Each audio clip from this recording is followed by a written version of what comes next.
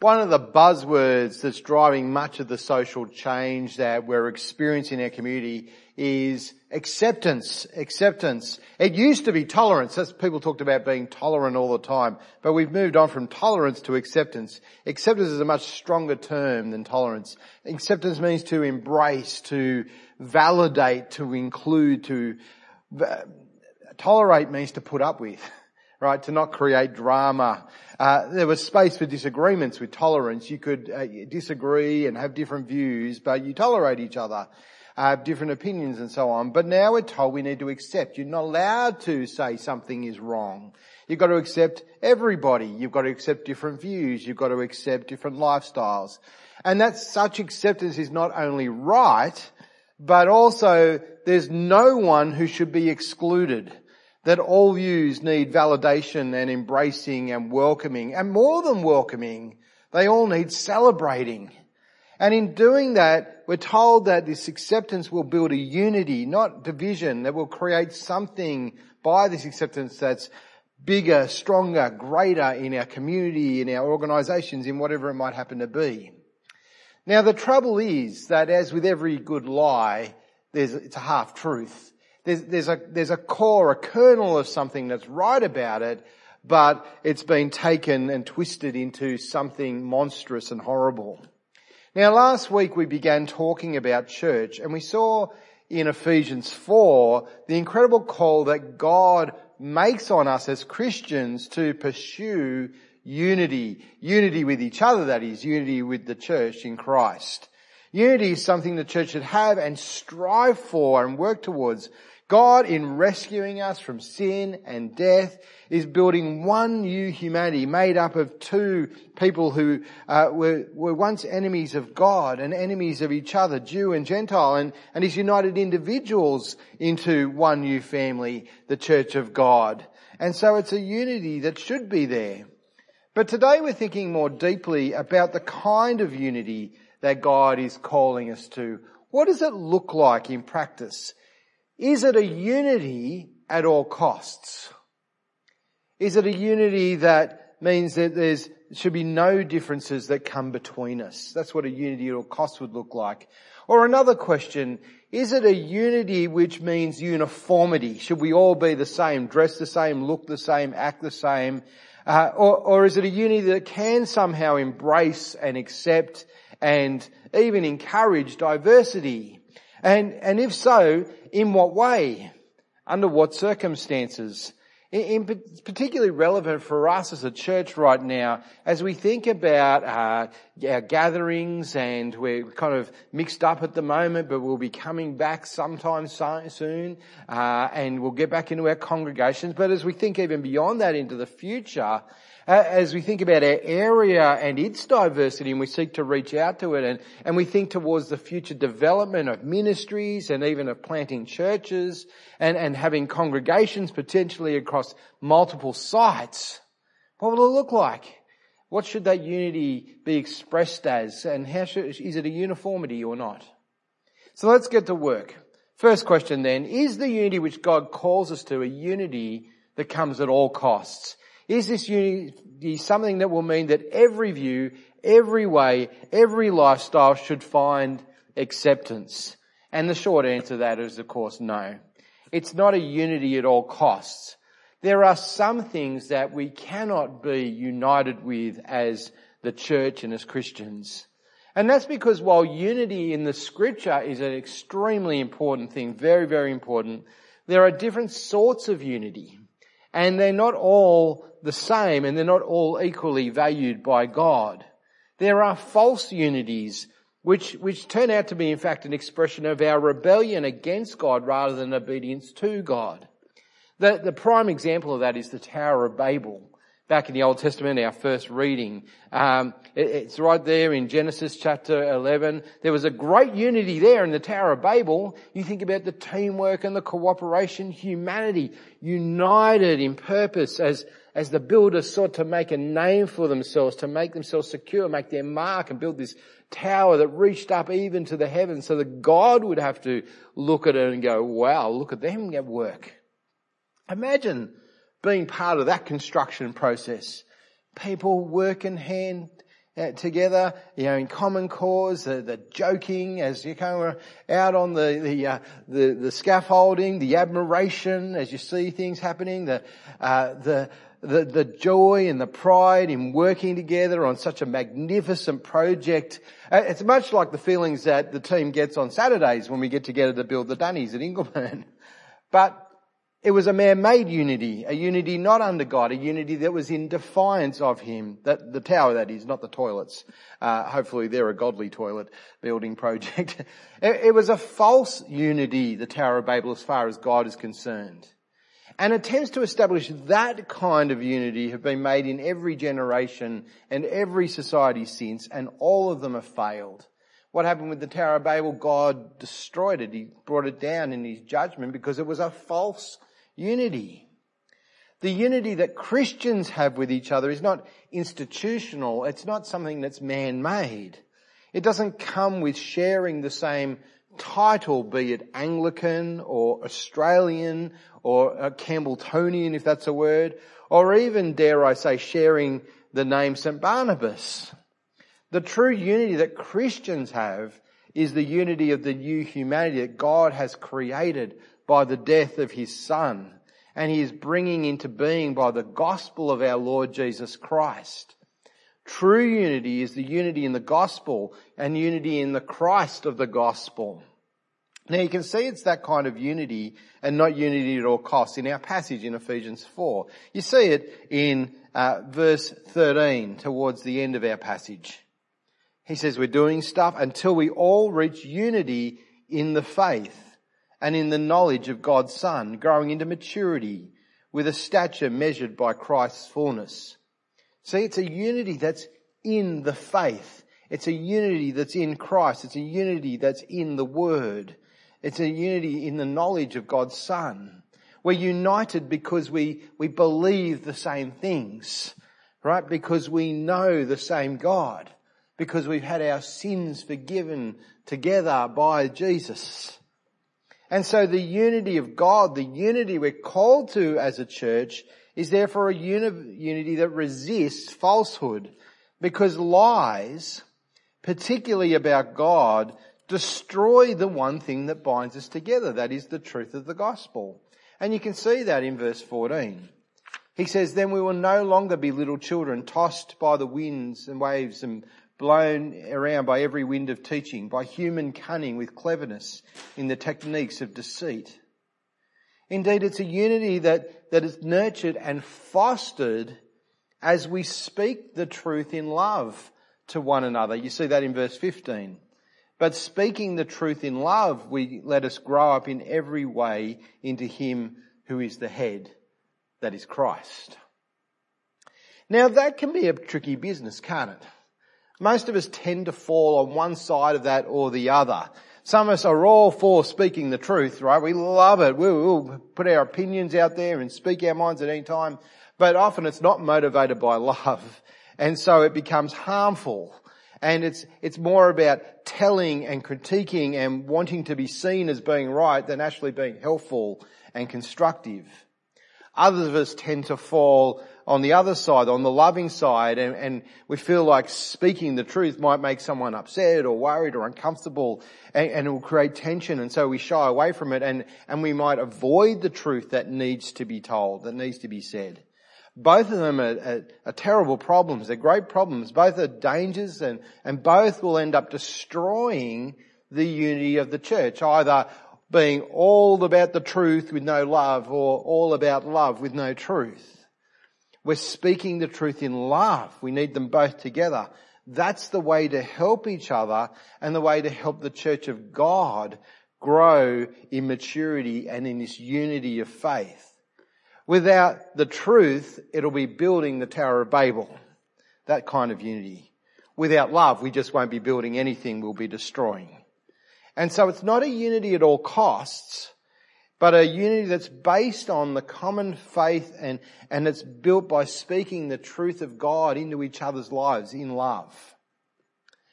But there's another question we need to think through about unity, one which our passage really does major on, and that is the question of whether this unity that we have and are to nurture and build is the same as uniformity. Are we all meant to be the same? Do we all have to act the same and dress the same and talk the same? Does every church that's across this planet have to be run in exactly the same way and have identical ministries? Should they all say the same words each and every week? We have one sermon across the board, across the world. And again, the answer is no. Yes, there's to be a uniformity in the truth, one faith, one gospel, united to one God and Father, one Spirit. But the unity which God is building is a unity in diversity. And that diversity is one of the crowning glories and most beautiful things about the church that God is building. It's a wonderful thing. Now, it's actually a reflection of His own nature. We worship a triune God. One God. There's only one God. There's no other God. But He's not a simple unity. The Greek philosophers talked about God being the unmarked center of a circle. There's this kind of dot that was there, a thing. But no, He's not a simple unity. He's a complex unity. He's one God, but within that one God there are three persons. There's Father, Son and Holy Spirit who are not separate from each other. They're not three gods.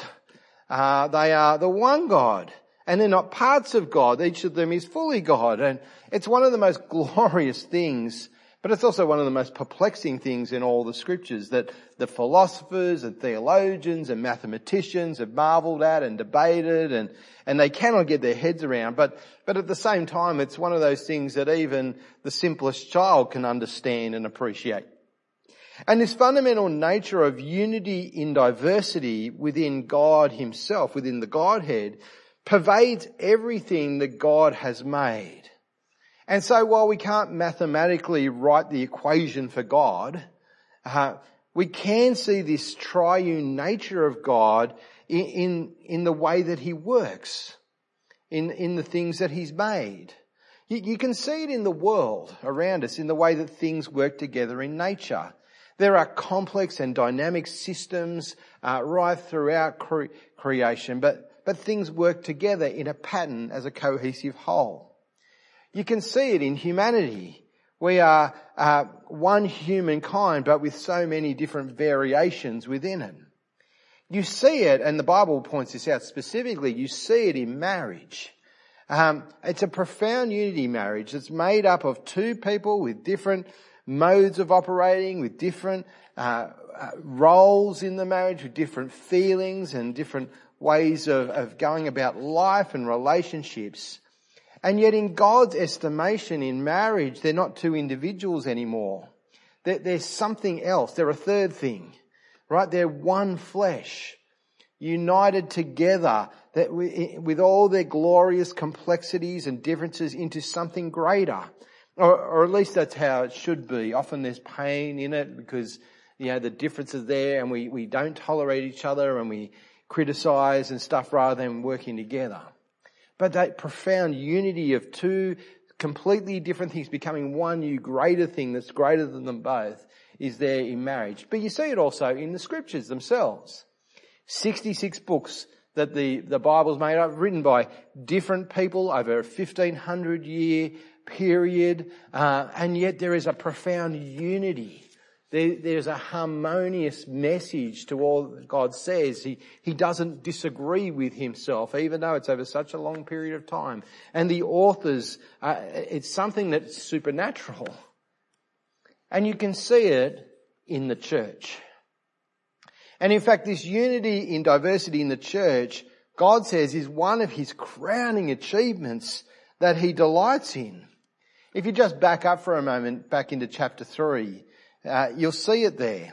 He's talking in chapter 3 about something he calls the mystery of God, which is the fact that Christ came. It was a secret. It's not mysterious. It's a secret that God kept hidden for generations. But the secret was Gentiles, non-Jews, could be included too in His promises. But that secret that's been hidden in the past has now been revealed.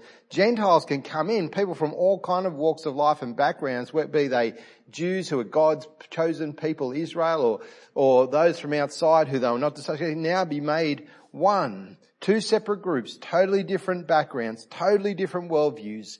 One were insiders to God's promises and love, going right back to Abraham, the patriarch of the nation who God called. The other group, strangers, outsiders, pagans worshipping idols and gods of their own making before God brought them together in Christ. You can see it in verse 8 of chapter 3. Paul says, "This grace was given to me, the least of all the saints, to proclaim to the Gentiles the incalculable riches of Christ, and to shed light for all about the administration of the mystery hidden for ages in God who created all things. This is so," and here's the key bit I want to get, "this is so God's multifaceted wisdom may now be made known through the church to the rulers and authorities in the heavens. This is according to his eternal purpose accomplished in Christ Jesus our Lord." It's not an afterthought, the church. It is what God has been building and driving all of history towards and now accomplished in Christ. Now, isn't that amazing? The devil and the angels and the demons, that's what he means by talking about the rulers and powers and authorities in the heavens when he says they're in awe. Their jaws drop when they see the church. There's silence because God is building this one church out of the two completely different groups. But it's not just diversity in terms of ethnic background, which is so astonishing in the church that God is building. It's the diversity of people with different tastes, different styles, and especially a diversity of people with different strengths and different weaknesses who are so unlike each other and have so many different things to offer or that they need, but they're all joined together as one. And Paul communicates it by using the image of a body in Ephesians chapter 4, a human body. Your body's made up of all sorts of different parts and bits and pieces, arms and legs and nose hairs and earwax and organs and eyes. But every cell within your body, every strand of the code, we share the same DNA in all of our cells, the same genes. We have the same basic structure in every single part of our body. But somehow the cells that are in my arm and the cells that are in my nose and the cells that are in my legs know how to be the thing that they are by how they're joined, and they form something that's totally unlike every other part of your body. And yet it all just sort of works together. And it's glorious. It's glorious in its complexity. It's glorious in the harmony that's there in our own bodies. It's glorious in the way that we can turn and twist and we can read and we can do all the different sorts of things that we do and that we love doing, because our body parts know how to work together. The unity is in diversity and the diversity is in the unity. Now imagine for a second that if all the cells on the outside of your body at least decided to produce the same thing, right? That you had just noses everywhere instead of arms and legs and eyes and ears, his nose is popping out. Imagine having a nose where your armpit should be. That'd stink, wouldn't it? Literally. What if all the inside cells decided to be the same thing and all become noses inside where your heart should be, and that'd stink even more. Thank God he didn't make us like that. And just like our bodies is made up of these vastly different parts but all sharing the same DNA and working together, that's how he's saying the church of God is and should be. You see it in verse 15 of chapter 4. We're back in chapter 4. "But speaking the truth in love, let us grow in every way into him who is the head, Christ. Christ the head of this body. From him, the whole body, fitted and knit together by every supporting ligament, promotes the growth of the body for building itself up in love by the proper working of each individual part. Church only works because we're not the same. Because we're gifted differently. And it's designed that way before the creation of the world by God. Now this is not the only time that God speaks in the scripture of the church being like a body. And every time the image comes up, it's all about this same subject of unity and diversity and about the gifts that he's given. And there's different points being made each time. But for example, Romans chapter 12. Just as each of us, this is verse 4 of Romans 12, just as each of us has one body with many members, and these members do not all have the same function, so in Christ we who are many form one body, and each member belongs to all the others. We belong to each other. We have different gifts according to the grace given us. If a man's gift is prophesying, let him use it in proportion to his faith. If it's serving, let him serve. If it's teaching, let him teach. If it's encouraging, let him encourage. If it's contributing to the needs of others, let him give generously. If it's leadership, let him govern diligently. If it's showing mercy, let him do it cheerfully. It's the same again in 1 Corinthians chapters 12, 13, 14, where he starts talking about jealousy of each other's gifts, but it's this image of one body working together. Or 1 Peter chapter 4, the same idea again. All these passages use the same image of this body working together, and they make the same point. The point that while each individual within the church is gifted differently from God in their makeup and their abilities, they're all needed. We're all needed.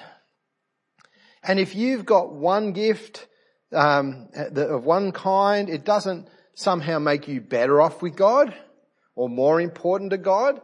And nor does it make you less important to God, right? And on the outside, you're not worse off or better off than other believers because you've got one kind of spiritual gift rather than another. Rather, the way that you have been made, with the strengths you've got, that you've been gifted with the talents that you've been given, they've been given to you for the service of God as part of His church. And so in the end, who is it that the spiritual gifts are for? And I think this is one of the mistakes that the church historically has often made, and lots of Christians end up thinking funny about it. The gifts from God are not spiritual gifts for the person that they're given to. They're a gift from God to the church through the person. In fact, in Ephesians 4, he pushes further and says, it's not the talent that you have that's the gift, as if we just need people who can play, we just need guitars played. No, it's the person who's the gift, right? It's the player, not just the playing. It's the preacher, not just the preaching. It's the cleaner, not just the cleaning. We are gifts to each other. You are a gift from God to us all. All of us being equipped in different ways, all the parts working together, all different, all doing their work. Whether they're sinews or ligaments or arms or legs or just big mouths like some of us, every part working together to promote the growth of the body and building the church up in love by the proper working of each individual part. Now, David's going to be talking in a few weeks over a couple of different talks about how that all looks like in terms of every member ministry, how to identify and cooperate and build together. So I want to draw out some different kinds of implications, some broader implications about our church of St. Barnabas, and the future as we seek to develop in new ways. The first implication is to think about the kind of church that God wants us to build. Because at the moment we're a church made up of very different people. We come from different ethnic backgrounds. You think through our congregations, we've got English and Irish and Egyptian, and we've got Russian, Polish, Vietnamese, Chinese, Sri Lankan. We've even had an American as part of ours. He's watching today. We've got very different tastes. when it comes to church music and service style and what the minister should wear and should we use prayer books or not. We've got a huge range of ages from 2 days old at the time of this recording. Congratulations to Andrew and Libby White on the birth of a beautiful bouncing baby boy. Elle's well. They haven't named him yet as I record this, but congratulations to them. But it goes right from 2 days old right to 90-year-olds. We come from different social classes. We have people in this church who come from Housing Commission. We have people coming from the la-di-da suburbs up the hill in Tennant Court and Macquarie Links. And we meet in 3 different congregations, different times of the day. When we get back to normal at Ingleburn, it'll be 8, 10 and 7. At the moment, it's 8, 9:30 and 11 and they're shaped differently. And our hope is that we can start new congregations and do that over multiple sites with even greater diversity and as we reach into this very diverse area, huge area that we live in the Northern Macarthur area. Should we therefore work out the one way of doing church that's going to be the same across the board? Is there a one size that fits all, one way of doing church that's right and we're just going to do it and everyone's going to have to suck it up? Same outfits, same preachers, same style, same programs attached to each branch of the church. If unity meant uniformity, then every church and every congregation, not just of St. Barnabas, but every church in the world would look and function nearly the same as each other. But unity is not about, uniformity. It's a quote from a book that the staff have been reading together called Multi-Church. They make this really helpful point. Unity is not about uniformity. Unity is about being made one as various parts are combined or ordered to promote a common identity. Using the body metaphor, the church is a unity as Jesus Christ redeems people and incorporates them into his body, and as the Holy Spirit joins together these diverse parts through the bond of peace into one whole. Unity cannot be coerced or programmed. Rather, it requires the Spirit's work to link together the parts, the church's work to fight against divisions and eagerly maintain unity, and the members' work to be humble, patient, and forbearing in love. Now that means that the congregations that we meet in don't have to be identical. It means if we do plan a new congregation or a new church, then it's perfectly fine. In fact, it might be really good for us to specialise in some specific way, whether it's a group we're trying to reach or a way of doing things that's a bit different. It means we don't have to be limited by the patterns of church that we already are used to if it's not going to be constructive in meeting new people and facing new challenges. What might it look like? I can't tell. It's something we have to work out, but we have to work it out together. But it means that we've got to all be prepared to go outside of our comfort zones if we're going to do this. Outside of our comfort zone as a church, but also outside of our comfort zones and individual tastes and things. If we're going to make something happen, you need a core group who might not, it might not be the way that they want to do it at the time, but for the sake of others, and that's the point, isn't it? For the sake of others, for the sake of the gospel, for the sake of the building of the church. We do it, we put ourselves out. Second implication, what does that mean for our attitude personally? Well, it means we've got to be big-hearted, doesn't it? It means we're going to have to be extra thoughtful about each other and others who may join us. And it's no wonder if the church that God is building is a wonderful unity but with a huge diversity within it, that the passage begins with that call to walk in humility and gentleness and patience and love. You don't need to have any of those things if we all think and act and look the same, do you? If we all have exactly the same taste, there's never any fights and division. You don't need to be patient. You don't need to bear with anyone. It's when there's differences that we need those things, and we need them in greater and greater measure. I think the last few weeks of us being back to face-to-face church last couple of months or so have been a wonderful testimony to our capacity to be like that, to be patient and kind and bear with one another in love. We've been lumped together, haven't we, in ways that we were not used to. The congregations have been mixed up in another building that we're not used to, and not necessarily doing the church at each of the ways that each of us would want to do it necessarily, but it's been terrific seeing the love and the patience and the people pitching in and trying new things and the new faces that have shown up every week and the joy in it and getting to know people across. It's just been wonderful. Third implication. It also means that we're going to have to be people of prayer. Because this kind of unity we're talking about is unworldly. It's something strange. It's a thing that only God can create. Right? Our community may chant its mantra of acceptance by which it seeks to build a Babylonian unity, the Tower of Babel kind of unity, but it doesn't work.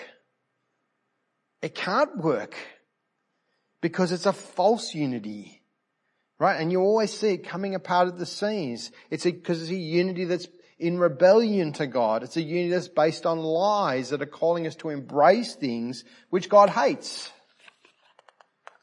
That's not the unity that God is calling the church to. He's calling us to a unity of faith, in a unity in Jesus, a unity that shares the same basic DNA, that beats with that same heart of the gospel. A unity that means that we will say the hard word and do the hard thing when it's required, because we're to speak the truth. But we'll all do it and say it for the good of the other person because it's driven by love. Now that's a supernatural thing that only God can do. And so we need to be a people and a church absolutely devoted to prayer. Now we've always had that as part of our aim and our mission statement, haven't we? To be a church that's prayerfully dependent. But I think it needs some attention. We're going to be focusing on prayer in the coming year, in 2021. We're going to do several different things, but one of the things that I just want to put in your mind now, just to put it in and go, I'm going to be part of that. We're going to be having 4 of what we're going to call pizza, prayer and praise nights. One each term, and they'll be family events. And our hope is that, everyone from our church family prioritised and is able to be there together. We're going to be sharing in food, having dinner together. We'll be singing a bunch of songs of praise to our God, and we'll be praying for our missionaries and for our community and for our church and each other in a way that I trust is going to be super encouraging, that you won't have been part of a prayer meeting like that before. And if you put nothing else in your diary for next year, put those in as soon as we've got the dates for you. We need to call upon our great God together to do this supernatural work of building His church, not only in Ingleburn and Glen Quarry, but throughout the world. And so let's commit ourselves to God now. Our Father, You are building something, not just in our church, but in the church in the world, that is totally unlike the world.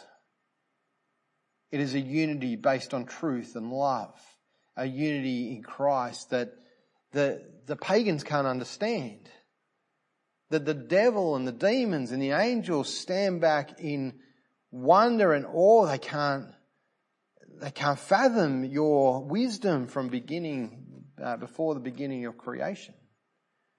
And so, Father, help us to celebrate it and to participate in it and to enjoy it and to play our part. Help us to identify our gifts and help us to joyfully, wonderfully contribute in a way that's going to be constructive. Help us to learn to speak the truth and to do it in love. For those of us who err on one side or the other, we pray that we might learn the opposite and how to meld them together. For those of us who just speak our minds all the time and tell everyone our opinion, help us to control our tongues and help us to be filled with love and fueled by it, that we may speak only what is helpful for the building of others up. For those of us who are afraid to speak because we don't want to hurt feelings, we pray, please, that we'll learn that the truth's needed and important. And we pray that we'll do these things. Help us as we think through our diversifying community about the different areas and suburbs that are opening up within our parish and just outside of it. Help us to know how we can reach them. We pray, please, for Christian work to go in there. We pray for our ability, and for other Christians maybe, to come and do something new, something great, something wonderful. And we pray through all this we'll be people of prayer, that we be devoted to prayer in our individual lives and in our church life together.